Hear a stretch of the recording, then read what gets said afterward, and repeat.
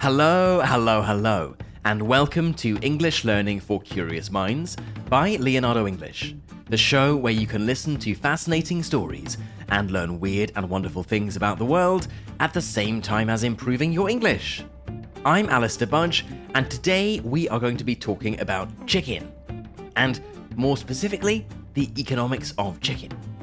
How has a small bird from the jungles of Southeast Asia gone on to be the most popular source of protein in the world? And how have farmers managed to reduce the price for a chicken to such an extent that, pound for pound, chickens are often more than 5 times cheaper now than they were at the start of the 20th century? Now, I guess this episode should have some kind of animal cruelty warning, as we will be talking about the business of how chickens are raised and killed for human consumption. So, if that isn't your cup of tea, then I would recommend pausing now. And my other administrative point before we get right into this episode is to remind you that if you'd like to unlock all the interactive transcripts, subtitles, study packs, and more for this episode and our more than 400 other ones, then you can do that over on the website, which is leonardoenglish.com. Okay then, the economics of chicken. If you stopped 100 people in the street and asked them, "Excuse me, if you could be reincarnated as any animal, what would it be?" I wonder what sorts of animals you'd hear the most. I say I wonder because we did try to find some kind of semi-legitimate survey on this, but it seems that none has been done.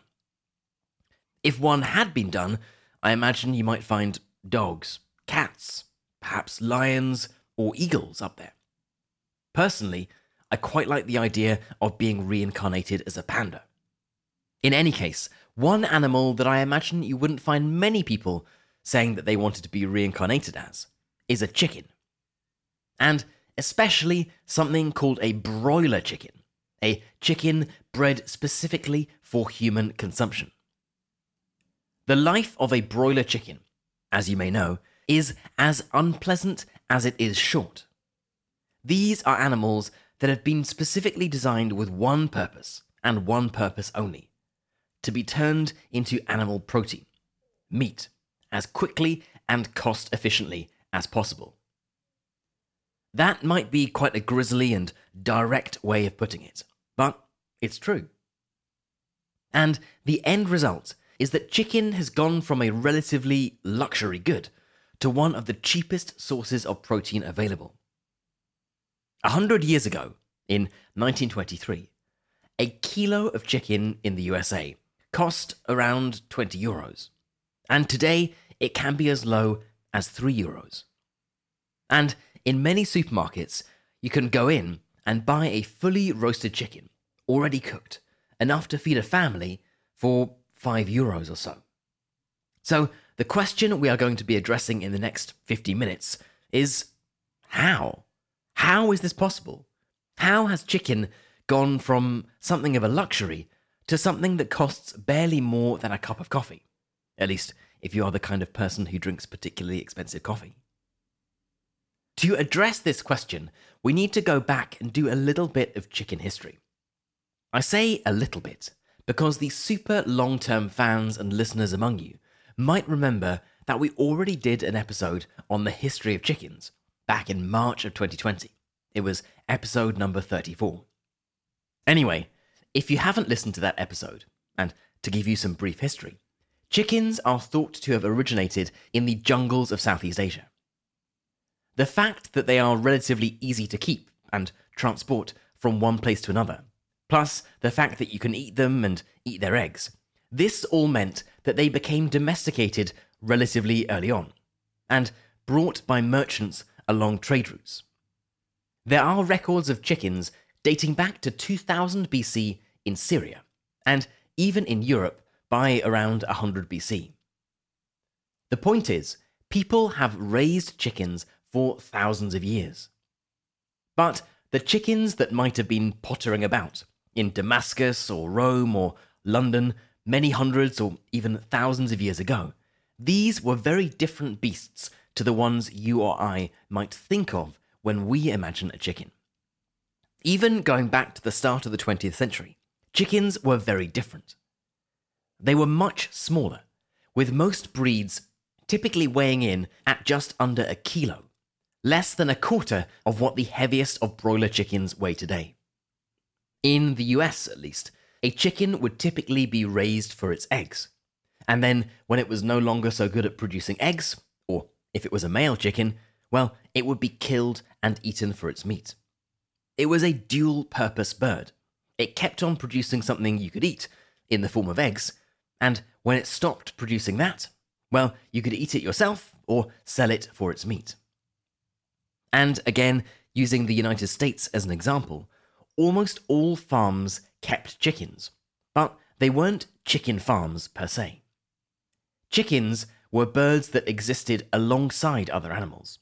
They didn't require huge amounts of maintenance, just some grain, somewhere to lay their eggs and sleep for the night, and to be kept out of reach of a hungry fox.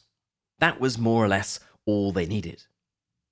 This versatility might have seemed like a positive, a good thing, but it meant that the chicken was destined to be a sort of ancillary livestock, something that farmers kept because they could, rather than as the core focus of a farm. Because they were small and didn't contain much meat, their real value was in their egg-laying ability. And chicken meat was something of a luxury. It was expensive.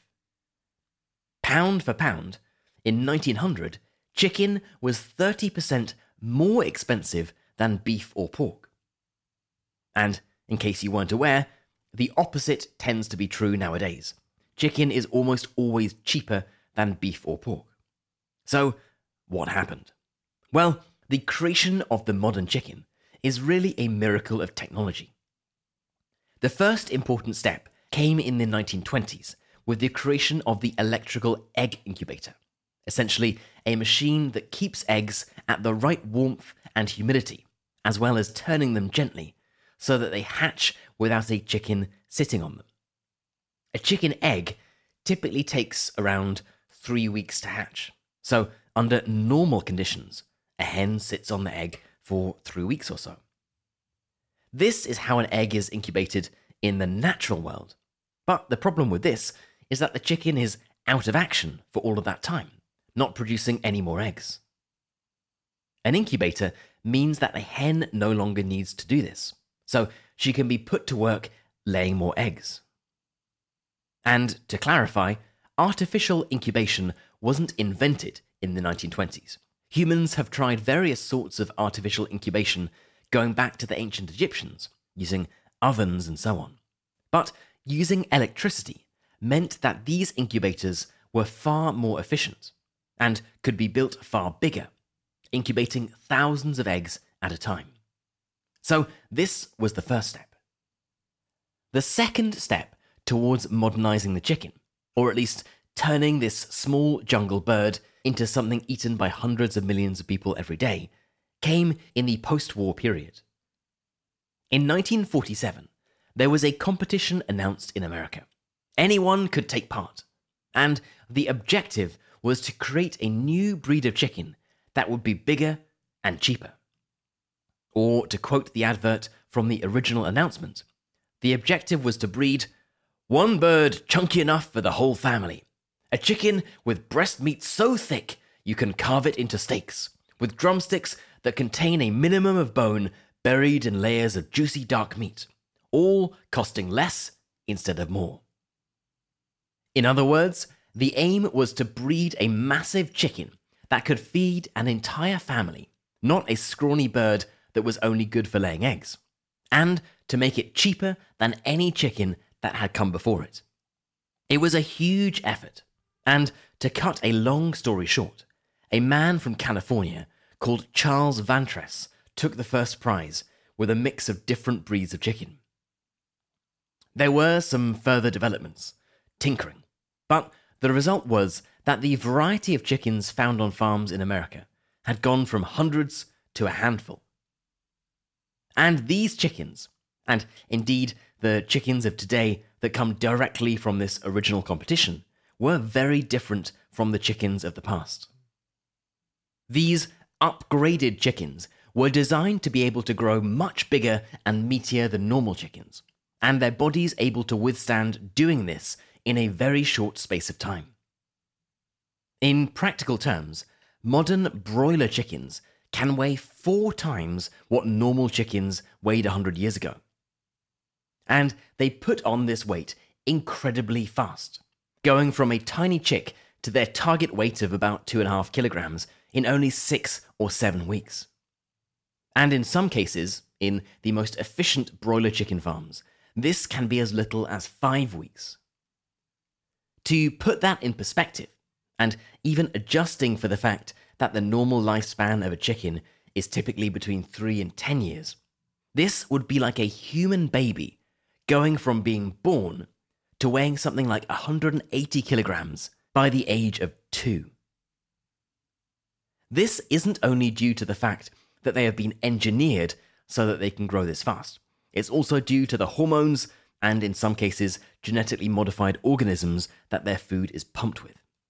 Everything about the short life of a broiler chicken has been engineered to allow it to put on as much weight as possible, as quickly as possible.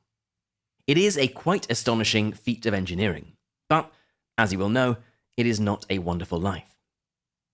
Although the worst of the battery cages have been banned in many parts of the world, chickens' bodies are put under enormous pressure during this growth. Even life for free-range or organic chickens doesn't tend to be much better. Yes, they might get a whiff of fresh air or be fed slightly better food, but free-range chickens only live for around 56 days, while organic chickens manage to live no longer than 81.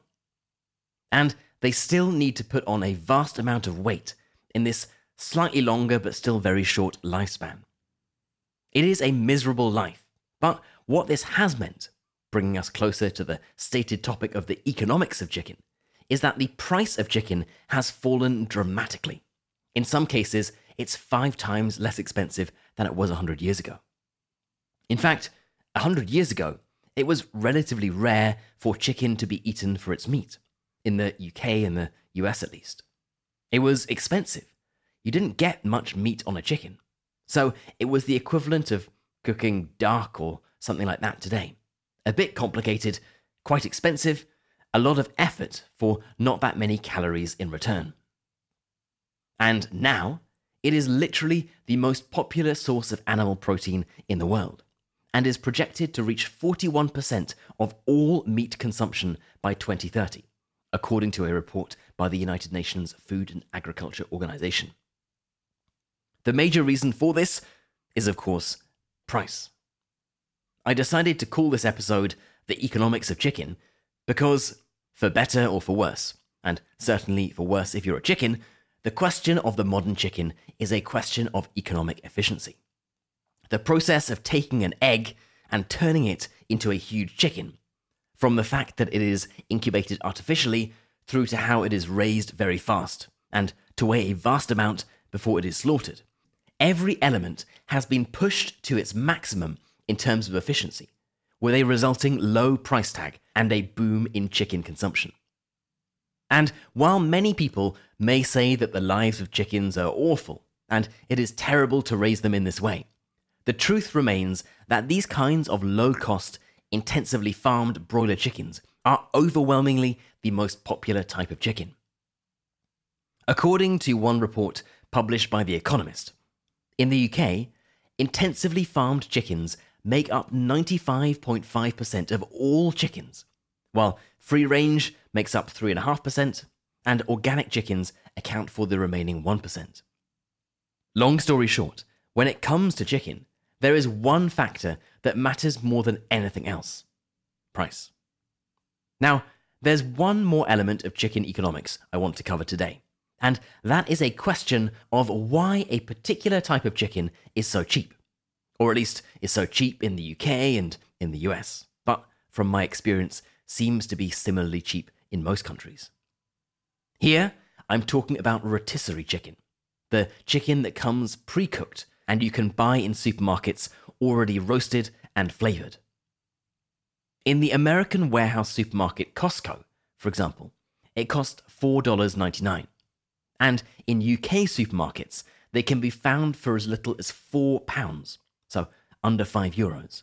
The same price, and sometimes even lower than the price they are uncooked. How, you might be thinking?